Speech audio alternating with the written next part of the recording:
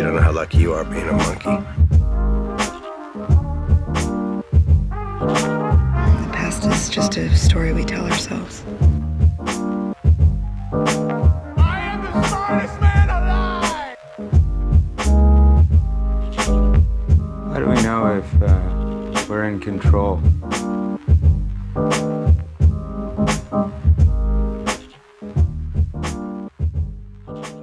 All right, welcome everyone. We are back with our second AMA. The year is coming to a close, and I think that always lends itself to a little bit of reflection. So I figured I'd maybe just take a moment to say thank you to all of you.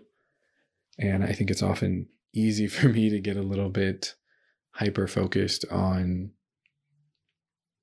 the scale of this whole project and the audience and its growth or lack of growth, and being too fixated on the numbers and just wanting to reach a broader audience that I sometimes, it clouds my judgment, or it just distracts me from the gratitude that is warranted for those of you that are a part of this thing and that do show up regularly and that do get value from it. Because even if it's just one person, that does mean a lot to me, and it does mean something. And that was the whole point in the first place. So yeah, just for any of you, whether this is your first time or your 10th time or your last time, thank you.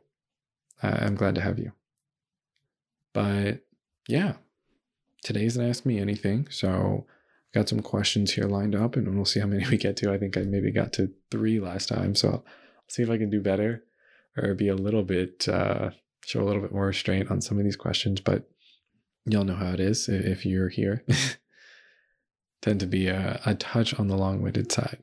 But I think I will go ahead and start with one that I actually wanted to get to last time and did not, which is, are you optimistic about free speech in the future? And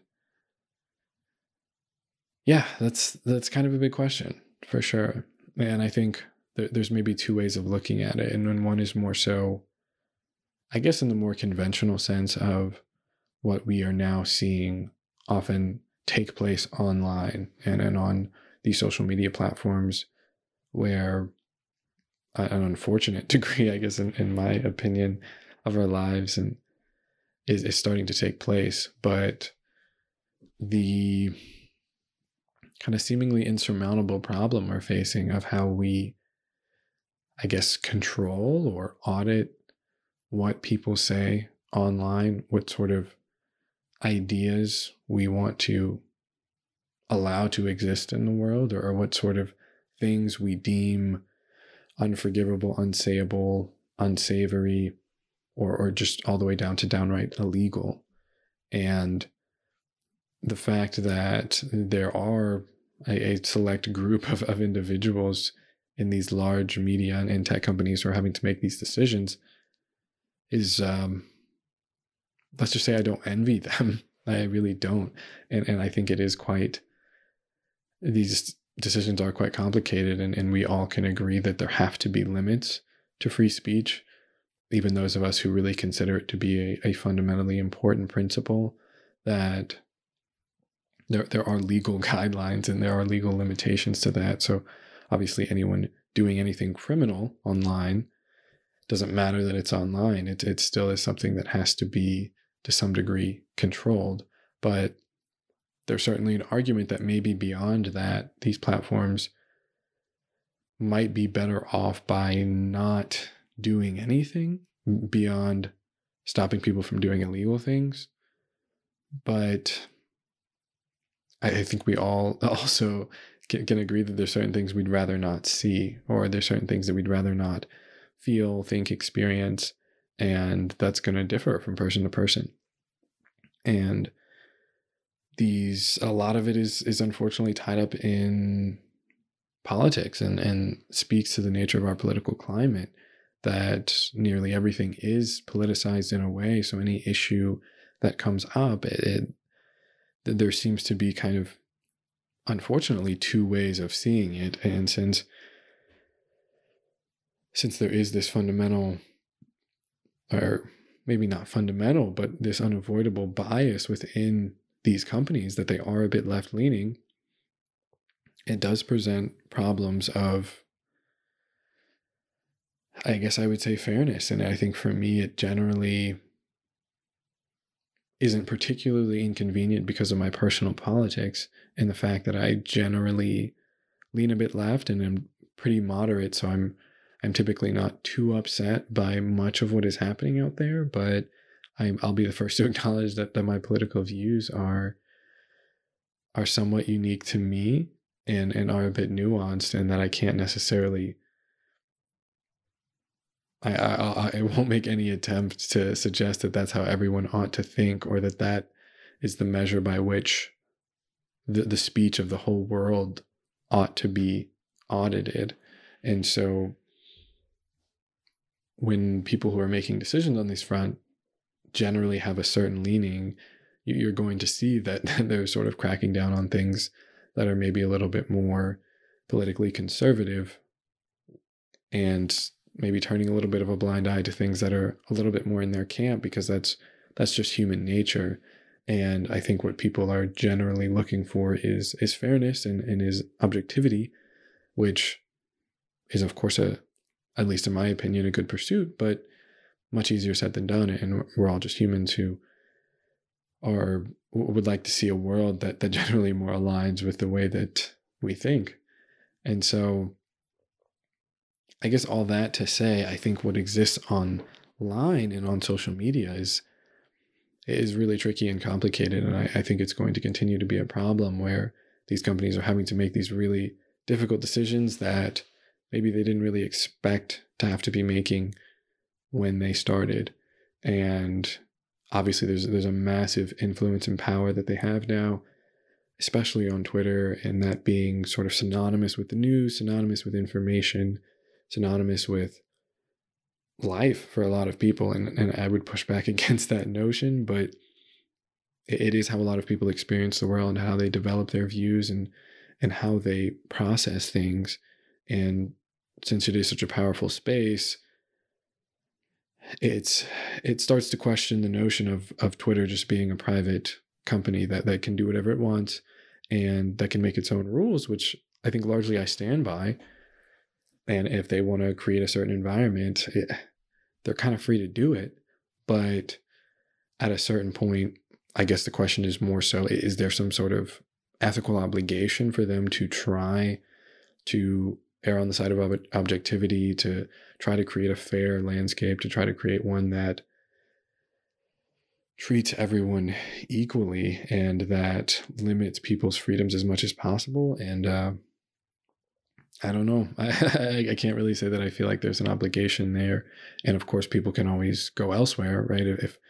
If a business rejects you in an unfair way or treats you unfairly, I think that is one of the great things about America, is that you can just go somewhere else, and there's always going to be options. With the social media platforms, there's not as many, and there's no other Twitter. I mean, sure, you can say things on Facebook, you can say things on Instagram, you can do whatever, but generally these companies seem to be a little bit on lockstep in their decision making and their politics. So yeah, I mean, it's a little bit of a clusterfuck. But I guess to bring it back to free speech more broadly, I think in time, I'm optimistic that we'll correct for some of these things, that I think there will be balance in time. And in retrospect, we'll see that, okay, maybe in this moment, in this, let's just even say 5-year span, we cracked down a little bit too hard on certain things, and that in time, that there will be an ebb and flow to our social political landscape. And let's just say everyone will have their have their time in which they feel like there's an overstep from the other side. So I think in that regard, I'm a little bit less concerned in a long-term sense. And even something like cancel culture, which gets thrown around a lot, I think in a way it was like many sort of political slogans, if you will. This idea that it came into existence in the first place is probably a good thing, that we started to question notions of how do we want to think about and criticize certain ways of speaking, certain words, certain people's actions, and creating an environment where people feel compelled to really speak honestly about how things make them feel and about the sort of world that we want to live in and things that we want to promote, and that people can be held accountable for their actions. I think at base, it was a well-intended idea that I think most people now, and I guess this was what I was trying to get around to, the fact that cancel culture is something that to some degree is starting to carry a negative connotation, that canceling people or that deplatforming people, that's saying that people shouldn't have the right anymore to speak their mind, to speak freely, to even potentially have a platform, have a place to speak. Not that people are necessarily entitled to that, but that there are limitations, and that at a certain point there's going to be this sort of perverse incentive structure that people are going to take advantage of, and recognize that, hey, if I don't like what someone's saying, I can stop them from even trying to say that. And we don't want that in the hands of psychopathic people, right?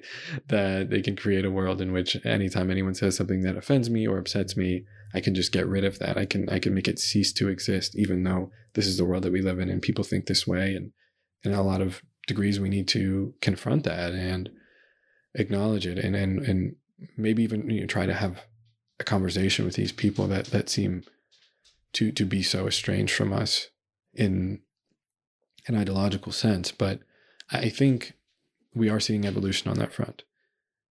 And I think in time, we'll see more balance. But I think the thing that I maybe am more concerned about in regards to free speech that is a little bit more conceptual is, I guess, goes beyond this whole like Big Brother thought crime sort of notion. And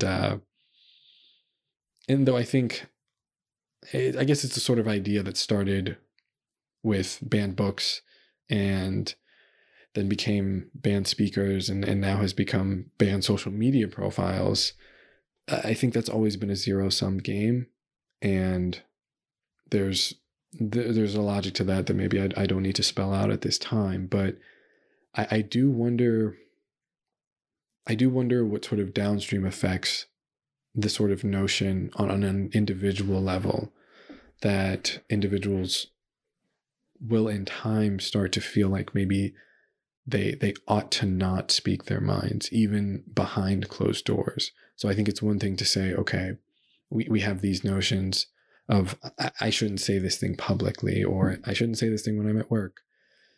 I shouldn't say this sort of thing around certain company, or I shouldn't speak freely around certain company. But I think as long as people in private or in when they're having good faith conversations feel like it's okay to maybe make some mistakes, to really ask difficult questions, to say things that they're not 100% confident about, so that those sorts of things can be audited by their peers and people that they trust, and so that we can have a real healthy discourse that you then maybe can take out into the world, out into public, and feel more confident about. I think as long as that happens, we'll still be okay. And I think maybe that's why I have some optimism about what's happening in the public sphere, is that I do feel like people are still trying behind closed doors. And a lot of the reason I started this project in the first place was to try to maybe bring some of that more out into the light. But yeah, I think in general, people are making an effort. And I feel like the conversations that I'm having with people, quote unquote, privately, still have a good degree of balance, and that average people aren't really signing off for a lot of the stuff that seems to play on social media, or that these sort of, I guess, suggested mainstream beliefs, that a lot of people do have questions about it, and that they're not just feeling like, hey, it's this cut and dry, can't say this, can't say that, shouldn't think this way. There's one way of viewing these things. There's one way of behaving ethically. There's one way of being right. I think that's not how most people really think. But when we think about it from more of a generational perspective, and what will happen to kids growing up right now who are seeing these sorts of things play out online, and maybe start to internalize some of these ideas that maybe even this sort of basic Enlightenment ideals of the sovereignty of the individual and of free speech on some level, even though that's not really where it started, that it is important for us to get our ideas out and to speak honestly with one another, even if we aren't fully informed. And that is the real way to combat ignorance, is to speak in a genuine way and be able to make mistakes and to be able to be forgiven for the things that we do that hurt others and that make others feel uncomfortable, and to grow through that. I'm a little worried that maybe in time some of that will be lost. And if well-intended people cease to be free thinkers publicly as well as behind closed doors, I think that's where my optimism starts to die. Is that I think it's one thing to be worried about punishment or ridicule, but to believe that it's really the right thing to do to not speak up and to sort of just take the pill on what you're being told is right, or to just sort of nod your head in agreement because certain people or certain ideologies or certain groups are telling you that this is the way you ought to think, and to not question it and to think it is fundamentally wrong to do so. That's certainly something I can't get behind. And I do worry that if that starts to happen, that is where you start to get more so into these post-apocalyptic Big Brother ideas of a society in which people really are policed in a very subtle and very unconscious way, and that this war of ideas that is always going on publicly starts to bleed into personal life in the way in which we interact with each other, and our ability to be honest and to be vulnerable and to make mistakes and to understand forgiveness and growth. I worry about that for sure. And I think if we're beginning to question if it's even worth it to broach the most difficult and divisive topics of our time outside the framework of our socio-political echo chambers, and if we really begin to feel as though it's not worth it, given the massive existential risks we continue to face as a species, I don't think that's a worry we can afford to succumb to. So in short, that's kind of where I am on free speech right now. But I guess we'll move on here to a little bit of a change of pace. So I got a question that says, you talk a lot about being an observer of your thoughts and emotions. Can you describe what it's like for you and speak to any focal points or mantras that make this possible? So I'm sure this is definitely something that I've spoken to and that has been on my mind a lot in the past year or two, and it certainly comes up in conversation. Though, to be fair, I think sometimes this framing of the observer is a bit of a misnomer. Though quite helpful as a framing in everyday life to create a certain sense of detachment, or not even create, but to bring an awareness to a very real detachment from our thoughts and emotions as something that we ought to identify with or judge or moralize. And I think that framing of the observer as opposed to getting totally stuck in our narratives and in our default mode, I think is a valuable tool. But at the same time, I think often when I'm actually really trying to speak to without really getting into the weeds about it is more of a non-dual practice, which tries to actually cut through this subject-object illusion that we often live our lives by. And so it's not even necessarily to say that we or I or you or however we want to frame that is some sort of separate entity that is observing things per se.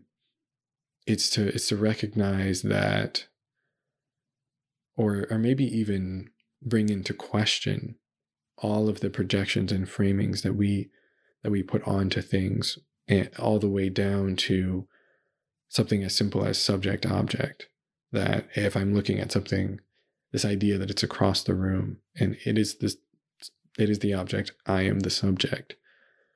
And in meditation, I think you can get a glimpse of what happens when you pressure that notion and you look for the subject, as opposed to just assuming that it's there. You look for an I, you look for an observer, you look for the thinker of your thoughts. And again, I'm not really asking anyone to take this on faith, but there is a recognition that there's not really anything fundamentally different there, that things are just appearing, that our thoughts, our feelings, our physical sensations, what we hear, whatever we experience, in a way all exists on the same plane. And that it's often easy to live life within that story of that there's some sort of core to you, that there's an I, a mind, a heart, a soul, whatever you want to call it, that is ultimately authoring your thoughts and emotions, and that it ought to be identified with or judged. And I think that's where a lot of our unhelpful thought patterns come from. But to simply experience things on an even plane and not attach anything to any of it, to just notice the fundamental sameness of experiencing consciousness without any attachments or framings. And it's much easier said than done, but I think what your next thought is just as much a mystery to you as the next sound that you will hear, and in many ways is just as much out of your control. And I think it's just easy and to some degrees intuitive to treat our thoughts differently and to attach meaning to them, as opposed to attaching meaning to this pain or cool sensation in your foot. But at a basic level, when you're able to really experience them without distraction, there is a sameness there. There is a singular plane that I think you really just have to experience to maybe understand what I'm getting at, because it is a bit abstract. But yeah, I think it is to just try to cut through as much as possible and to not necessarily alter or suppress anything, but make an earnest attempt at having an objective curiosity about our own experience, and to recognize that everything is just appearing. And how you think about free will probably dictates that next step of what sort of control that we do have, what the sort of control that we have in response as opposed to reaction. But at base, if we really pay attention, everything is just happening. Everything is just appearing. And it doesn't have to be more than that.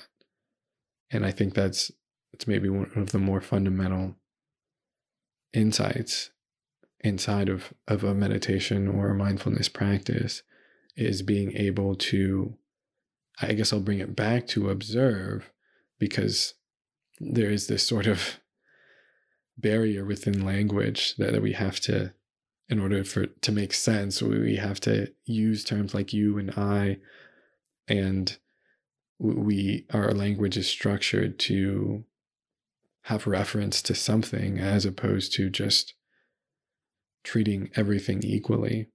So that's maybe why I use observe. And again, I think it still is helpful to think about observing your thoughts and emotions as this sort of objective third party, as opposed to getting caught within them and in whatever narrative we are attaching to it. And just to be able to take a step back and say that this is all just happening right now, and how can I process this? How can I contextualize this as objectively as I can, and not moralize it, not get upset with the fact that it is true, and see if there's an opportunity to simply accept it and move forward, given whatever information it provides to us. But yeah, ultimately, I think that is the essence of what I'm often trying to get at when I speak of an observer, or I just speak of observing generally. But I think ultimately it is something that you have to experience, and it only really takes once to recognize, to really pressure these notions and to look for these things that we just assume are there, to look for a thinker, to look for an ultimate author, to look for the subject that is experiencing the object, and just to flip that framing can be quite meaningful to realize that maybe all these things that we're assuming are true and that we've learned to be true, or that we've developed these thought patterns or framings over time, that maybe they're not fundamentally true, and we don't necessarily have to operate by these principles if we're able to be to some degree free of distraction and to be in touch with what experience is really like at base. All right, so I think that's a fair place to stop there. Let's see. So this question really caught my eye, and I'm not really sure how to think about it, but I think it is a potentially insightful thought experiment. So we'll see where it goes. If you were to find yourself without your wife, detached from your family, unable to work, etc., how would you process this, and how would you move forward? So I read it essentially as a question of, what if everything goes wrong in an instant? And that, maybe luckily, at least just simply in the context of answering this question, is something that I do live in some contact with.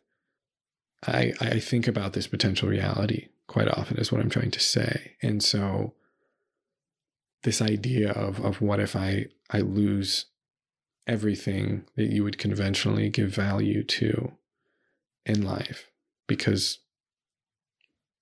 I mean, not to be morbid, but I do think that could always happen. And it's not that I necessarily could ever truly be prepared for that, but I try to live my life in a way that I'm not totally reliant on the ways in which I've been lucky this far in life, the things that I do have, the fact that I have my health, and that I have a loving wife, and that I have a family that I care about very much, and I'm able to work, I'm able to do lots of things that I love and enjoy. All of these things are great sources of gratitude in my life, and I try to recognize them every day. But at the same time, I think in some ways, having an experience that, having a level of satisfaction, a level of contentment that is purely derived from those factors, is maybe not a zero-sum game, but is kind of a single point of failure. And not to look at it like too clinically, but these things could always change, and I consider myself very lucky to have them, but I don't have any control over the facts of life, and how harsh and difficult it can be, and that anything could happen to anyone at any time, completely out of their control. And I guess this question really sort of pushes me towards a recent observation, or what one might call a breakthrough, that I had a couple weeks ago. I guess anyone who listens to this probably knows that I've had a little bit of a rough year, or at least past couple of months. It's certainly been up and down in a lot of different ways, but yeah, I definitely was not having my best.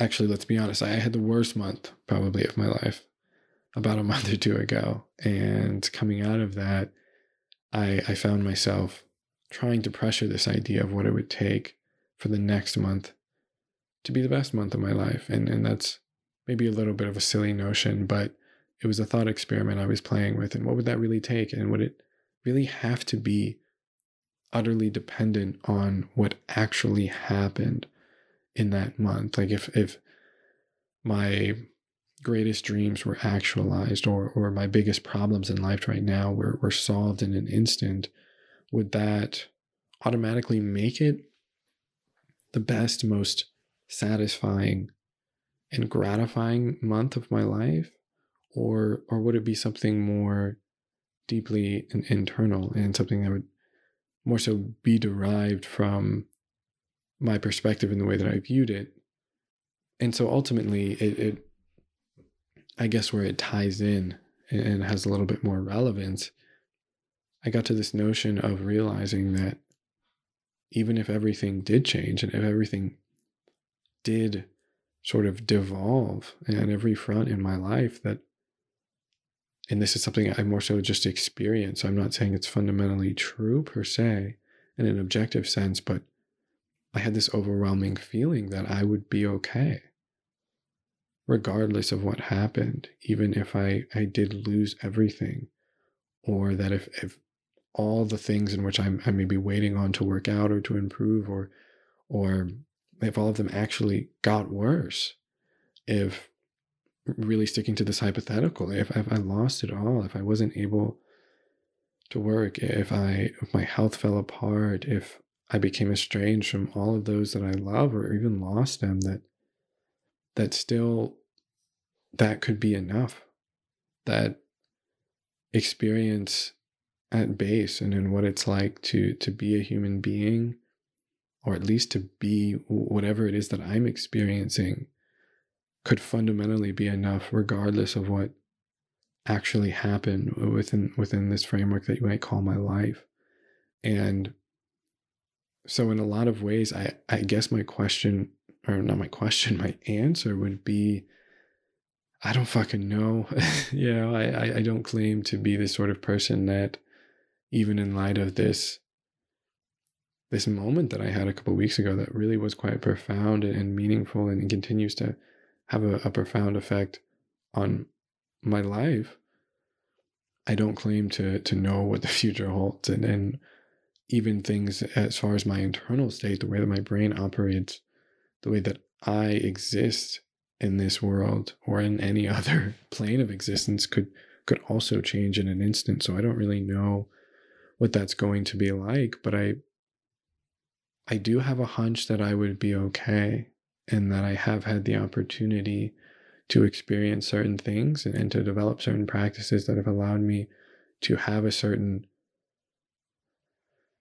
acceptance of reality for whatever that looks like, and to be grateful for existence independent of actual more conventionally valued variables, where it's I'm grateful to be alive, and I'm satisfied, and I believe that or better yet, I have experienced that existence is fundamentally enough in and of itself. And that's not because I'm very lucky and I have a lot of wonderful people in my life, and that I have a lot to be grateful for in a more conventional sense, that I grew up in the US, or that I was given a very good education, or any of these things, the fact that I have a dog that I love very much, brings so much joy to my life, all of these things that you might say the average person would be very happy to have.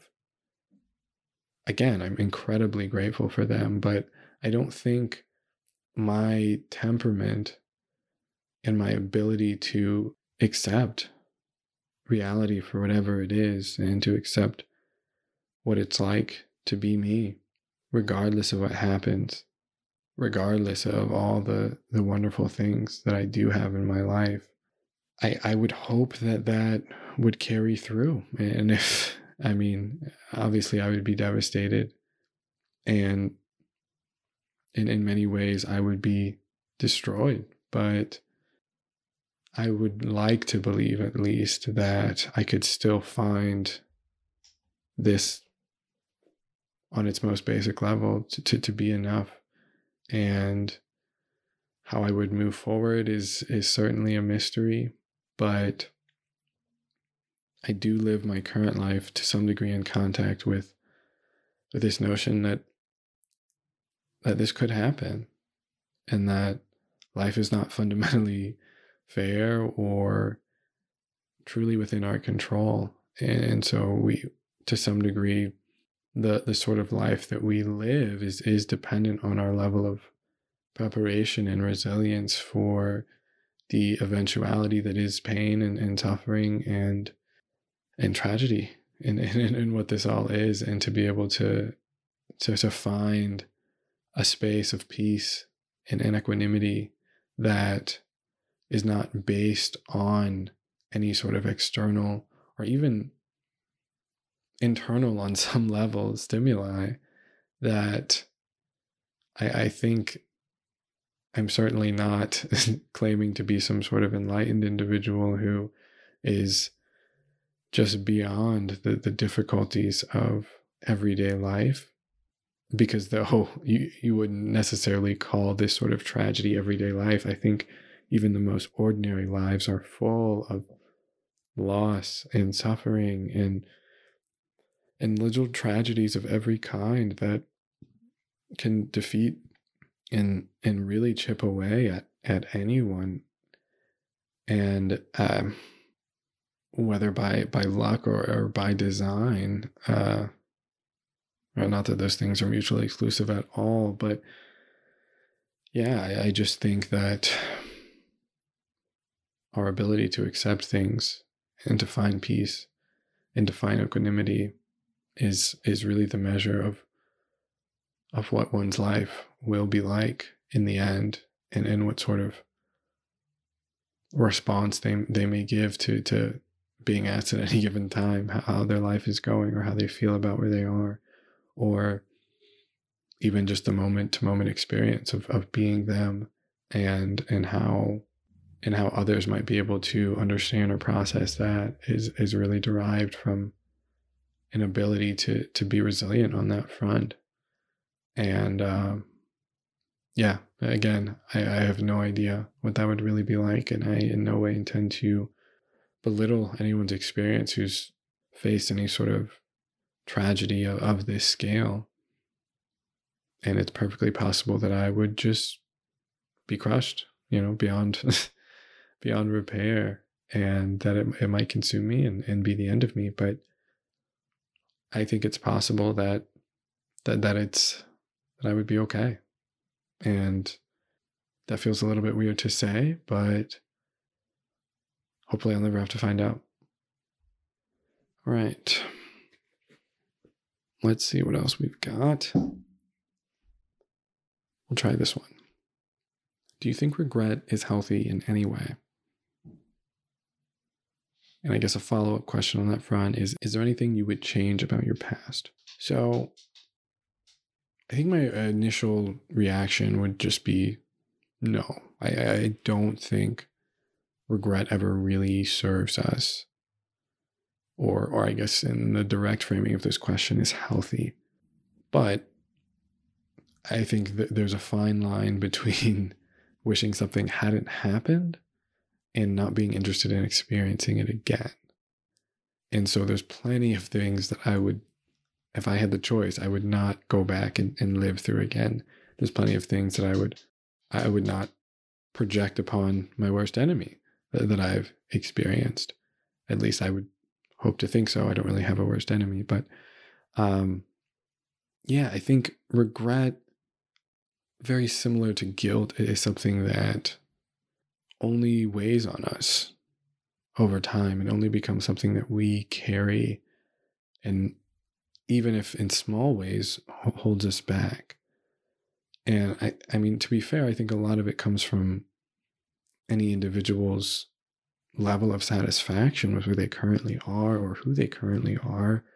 And if you're generally satisfied with that, then there's an easy sort of logic to it to say, well, if anything were different, I might not be where I am, and that in some way everything I've experienced has formed who I currently am and where I currently am in life. And so maybe let's just not fuck with that. And to regret is to say, if I would go back, I would do it differently. Yeah, that could simply potentially change the future, which just maybe seems not worth it, even if we have situations that we would hope we would handle better now, or that we would handle better in the future. And obviously there's a value in reflection and recognizing the ways in which we failed others, the ways in which we failed ourselves. That is fundamental to growth, being able to look back and say, maybe I could have handled that better. Maybe I will in the future, but to regret it, I feel like, at least, is to say that I wish it hadn't happened that way, or that if I could go back, I would change it. And I don't know, we'll never have that opportunity. So it really doesn't, I think, as something that isn't either present or at least future oriented, I think it has limitations in the way that it can serve us. Because if you're just looking back and wishing that things had been different, I think that's just sort of a zero-sum game. But yeah, I mean, I think there's fundamental limitations to regret as an emotion, if that's a fair way of framing it. Though I think it's understandable and something that we ought to face if we experience regret, and to maybe understand why we feel that way, and to question that, and to maybe question if it's worth reconsidering the way that we think about it, and more so saying, I just want to make sure I never behave like that again, or I want to make sure that I am more aware in the future. I want to make sure I never put myself in that sort of situation again, or to even allow myself to be hurt like that again. I think these are perfectly healthy things to do, but to look backwards and to wish that we could change things, I think is just as surefire as any way to produce negative emotions, that we can't actually do anything to solve or process. And yeah, I don't really know where that leads us. And so for me, no, I mean, I wouldn't really change anything about my past. And again, there's a lot of things. I think we all have incredibly cringeworthy experiences, and we have things that we're not proud of.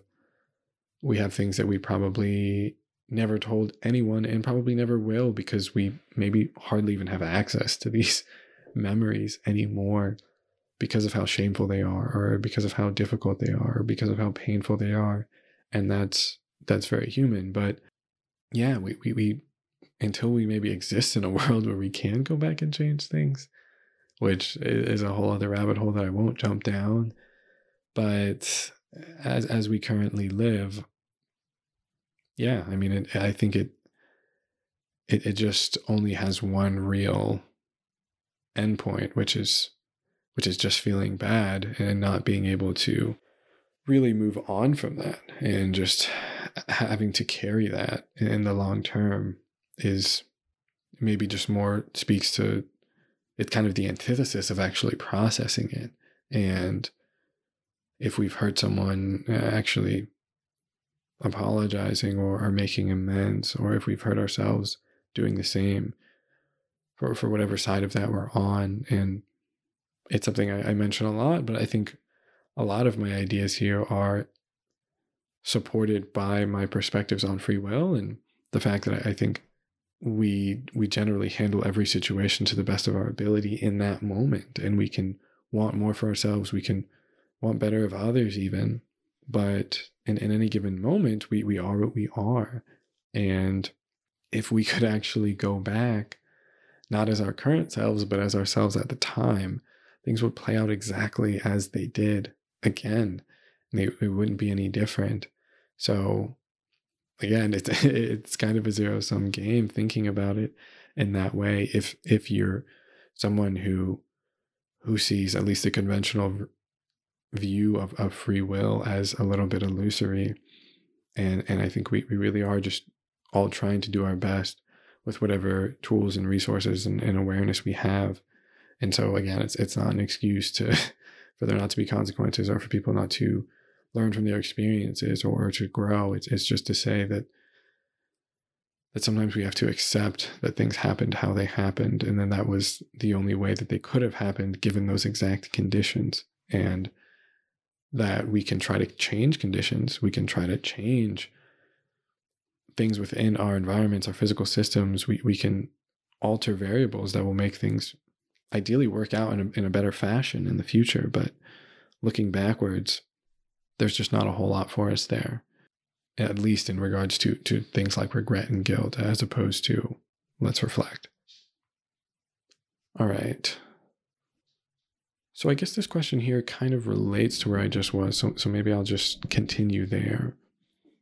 And it actually also relates to an earlier question about free speech. So maybe this will be one to tie everything together.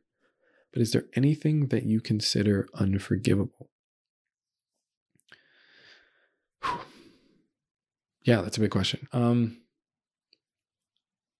I don't think so. And maybe it's because I just haven't thought, I haven't put enough thought into this to imagine up something that is so horrific that it's not even worth a conversation about sort of redemption, if you will, or maybe not even that redemption has to be tied to forgiveness, but I'll see what I can unpack here. I think any sort of honest answer here or decent answer does have to come with a clarification of what we mean by forgiveness and its importance. And so I think, at least for me, to forgive certainly doesn't mean that things won't change going forward. It obviously doesn't mean to forget. It doesn't even mean to allow, let's just say, whoever hurt you or however we want to frame this to continue to be a part of your life. And this is just the way that I'm seeing it right now in this moment, but I feel like forgiveness is largely about freeing up the individual who has been hurt to not carry the weight of whatever insult occurred anymore. And it's unfortunate that the framing is often that way, that it is sort of on the individual who has been hurt to process things and to relieve themselves of that burden that they will sort of indefinitely carry unless they are able to do whatever work is necessary to move on and to unburden themselves. But I do think to not forgive is to continue to allow whatever it is that hurts you to have some power over you. And again, it's not to shame anyone for not forgiving or for not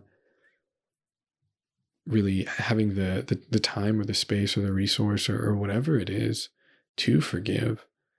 Because, yeah, I mean, I can't say that I'm someone who has experienced anything even close to the far ends of what pain can truly look like and what malicious intent and psychological torture and just bad faith in general can look like in this life. So it's maybe easy for me to say these sorts of things without having someone who has made it their mission to make my life miserable and have to try to process attempting to just put that beyond me so that I don't have to live with that weight anymore. It's obviously much easier said than done, but I think in principle, I have to say that I think that anything could be forgiven.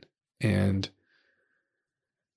that, of course, has to have, I guess, requirements, right? That there are certain things you would need to see in order to forgive someone, or certain things that would have to be experienced or processed for that to happen. But at the end of the day, I think, I don't know, I guess as I'm talking through it right now, I think in some ways it can exist in a vacuum for the person who has been hurt and their ability to say, or to potentially say, as difficult as it may be, that I still want the best for this person, regardless of what has happened, that I have some sort of fundamental humanistic perspective that as another sentient being, if you will, I still would prefer a world in which this person gets over their baggage, in which this person is able to understand the hurt that they've caused and to be able to grow and to learn to simply be better and then to not hurt others again, and that would be the best thing for them, to be able to potentially repair relationships and to make amends. That I think to want that for someone who has hurt you is sort of what it means to forgive them. And again, it's much easier said than done, but I think that is maybe what's at the base of it for me when I think about forgiveness, is still wanting what's best for that person, or being able to come around to that. And even if that is to say within the context of a relationship, that the best thing you can do is to create distance, is to set boundaries, is to say, this isn't working, I can't do this anymore, and to sort of give this person an ultimatum, or to make them realize that some sort of growth or change on their part is necessary for them to have sustainable and healthy relationships in the future.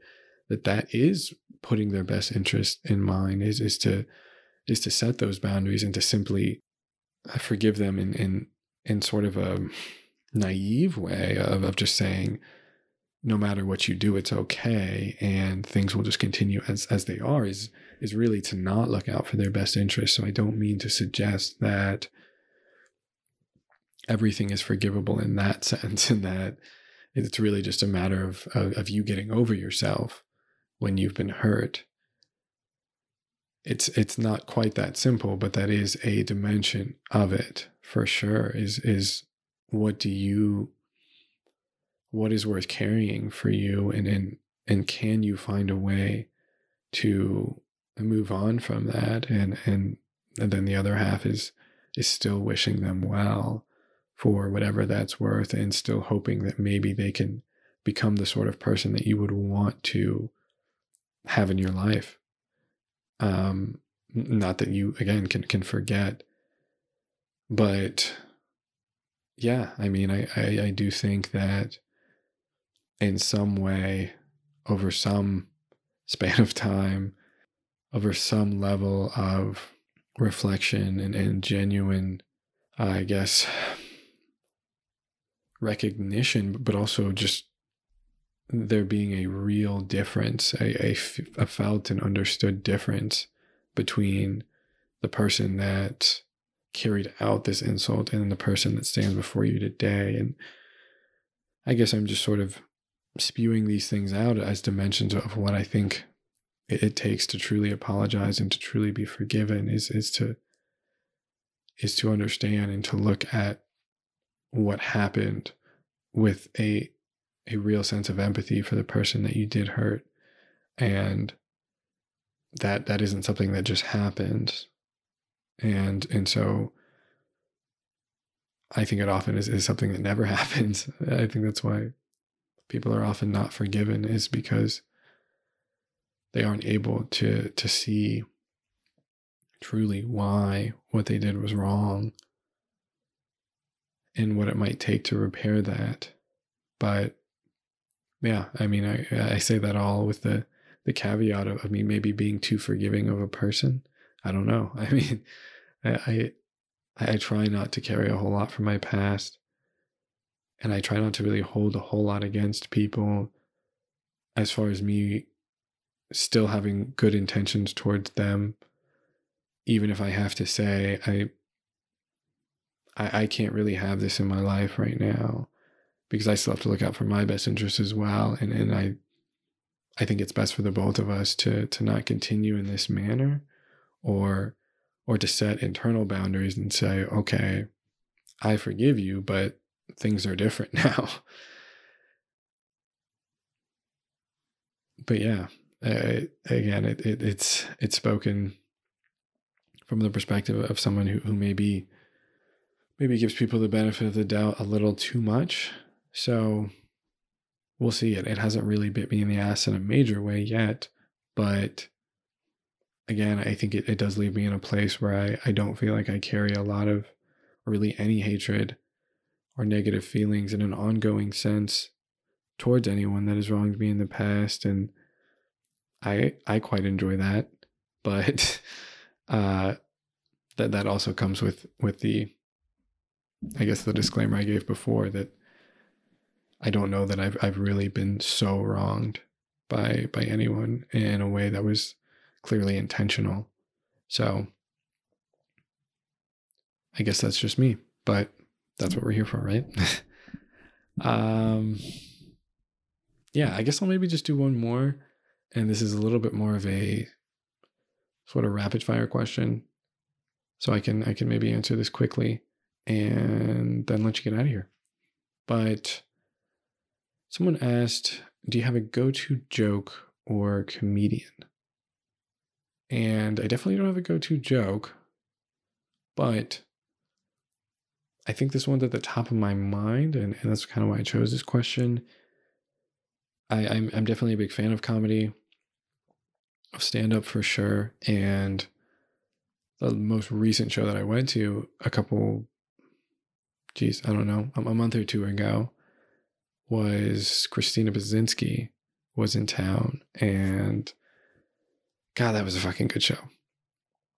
I've always enjoyed her comedy and her perspective, and it'd been a long time since I've been to a live show. So it's not to say that she's maybe my favorite, but she's definitely up there, and I would advise, I don't know if I honestly would advise her for anyone, because it is a particular style that might rub some people the wrong way, and I think I maybe lean a little bit towards comedy that's on the irreverent side, that doesn't really pull its punches, and that, I mean, let's be honest, isn't quite as popular as it used to be, just as far as the fact that it makes some people feel uncomfortable, and that's understandable too. But yeah, she's a great comic, and I think she does something that is often, I feel like, overlooked in really great comedians, which is she balances this sort of irreverence and this sort of no holds barred onslaught in her act with a real sense of vulnerability and this level of awareness and desire to improve. And she's someone who's been through a lot and who had a let's just say difficult upbringing, and parents who, let's just say, made things a bit difficult for her in a lot of ways, and experienced a lot that for many would be hard to relate to, but for others, certainly so. And so I think she's someone who very much takes a perspective of just wanting to be better than her parents and to provide that for her children. And a lot of her comedies is sort of based on being a mother and what that's like, and her reflections on how she was raised and how she's trying to just make little improvements to fuck up her kids less, and how she really is doing a lot of work to try to become a better person. And for whatever that's worth, I think there's a lot of value there, and that came through in her set, especially as she sort of brought it full circle at the end to speak to that she does often, feel like a piece of shit. She doesn't feel like the best person, or even necessarily a good person, but she's trying, and she's trying to take baby steps, and she's making us all fucking howl in the meantime. So yeah, she's one of my favorites. I would definitely check her out. I think she's got a special or two on Netflix, and is working on one right now. So yeah, I would certainly put that on your radar if any of that sounds appealing. And you know what? I might not leave this one in, but this question kind of caught my eye, and I'll answer it rather quickly without really answering it. So we'll see how that goes. But it's, what paradoxes do you straddle most in life? And this one's very relevant to me right now, because I just recently have been really consumed by the paradox of death. And yeah, that's a real fun one. But yeah, I'll more so just sort of direct the audience to, this is actually the title of a podcast by Sam Harris, and it obviously addresses this paradox pretty thoroughly, but it's maybe only 30 minutes long or so it's not a super intensive listen. And I guess I'll warn that it is intellectually incredibly challenging. It's a bit of a mindfuck, and I had to listen to it a few times to really get a grip on it, but it does, in short, just really get at, I guess on the front end, it discusses how we think about death and how that can maybe be a regular part of our lives, or how much the average individual really thinks about the transient and finite nature of everything, and how that doesn't have to be a morbid thing to think about death often. And it's something I personally really try to remind myself of often these days, is that you have a finite number of interactions with everyone that you care about. And it's a simple notion, right? It's kind of the idea behind you only live once, but yeah, it can be actually a very positive thing in a lot of ways to remember that it can be your last time doing anything that you do,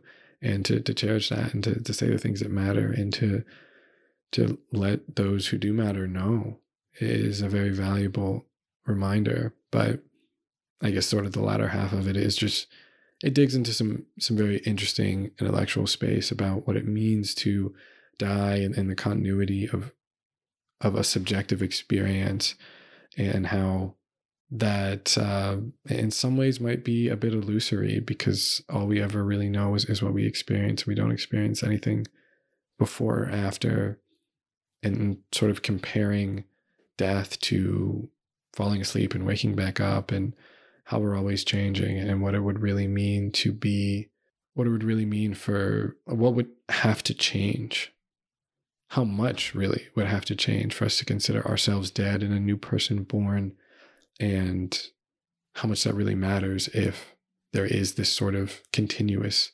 subjectivity. There is this continuous conscious subjectivity. Is there death in light of that? And I'm probably not representing that well, and that's why I'll stop. But definitely check it out. It was very thought-provoking for me, and I think it's worth a listen if you at all care about life or death. So, yeah.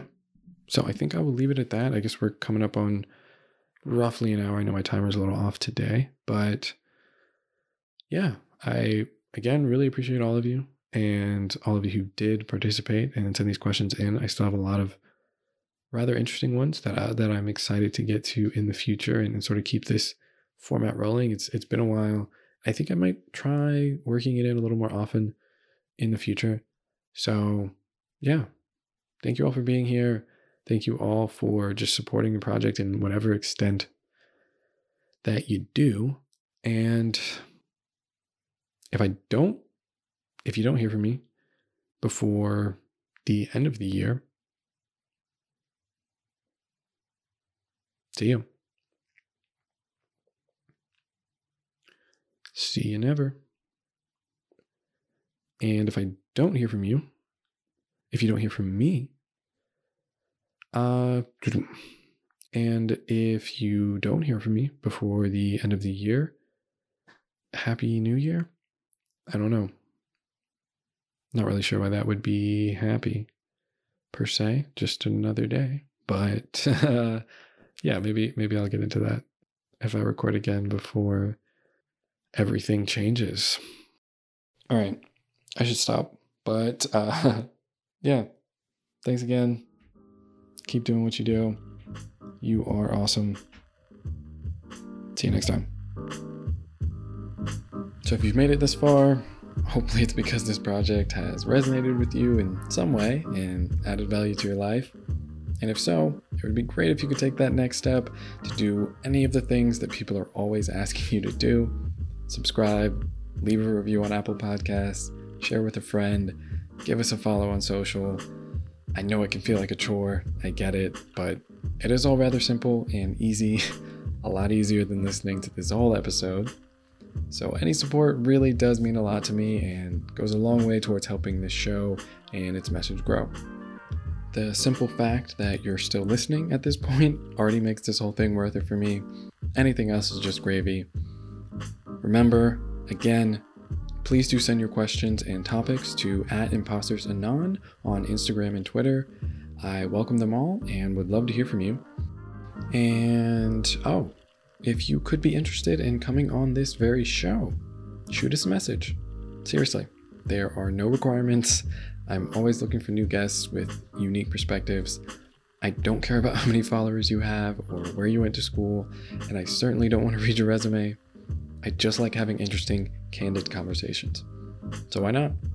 You're all already a part of this project in my eyes, but I'll give it a rest for today. Thanks again. Your perspective is valuable, and I'll see you next time.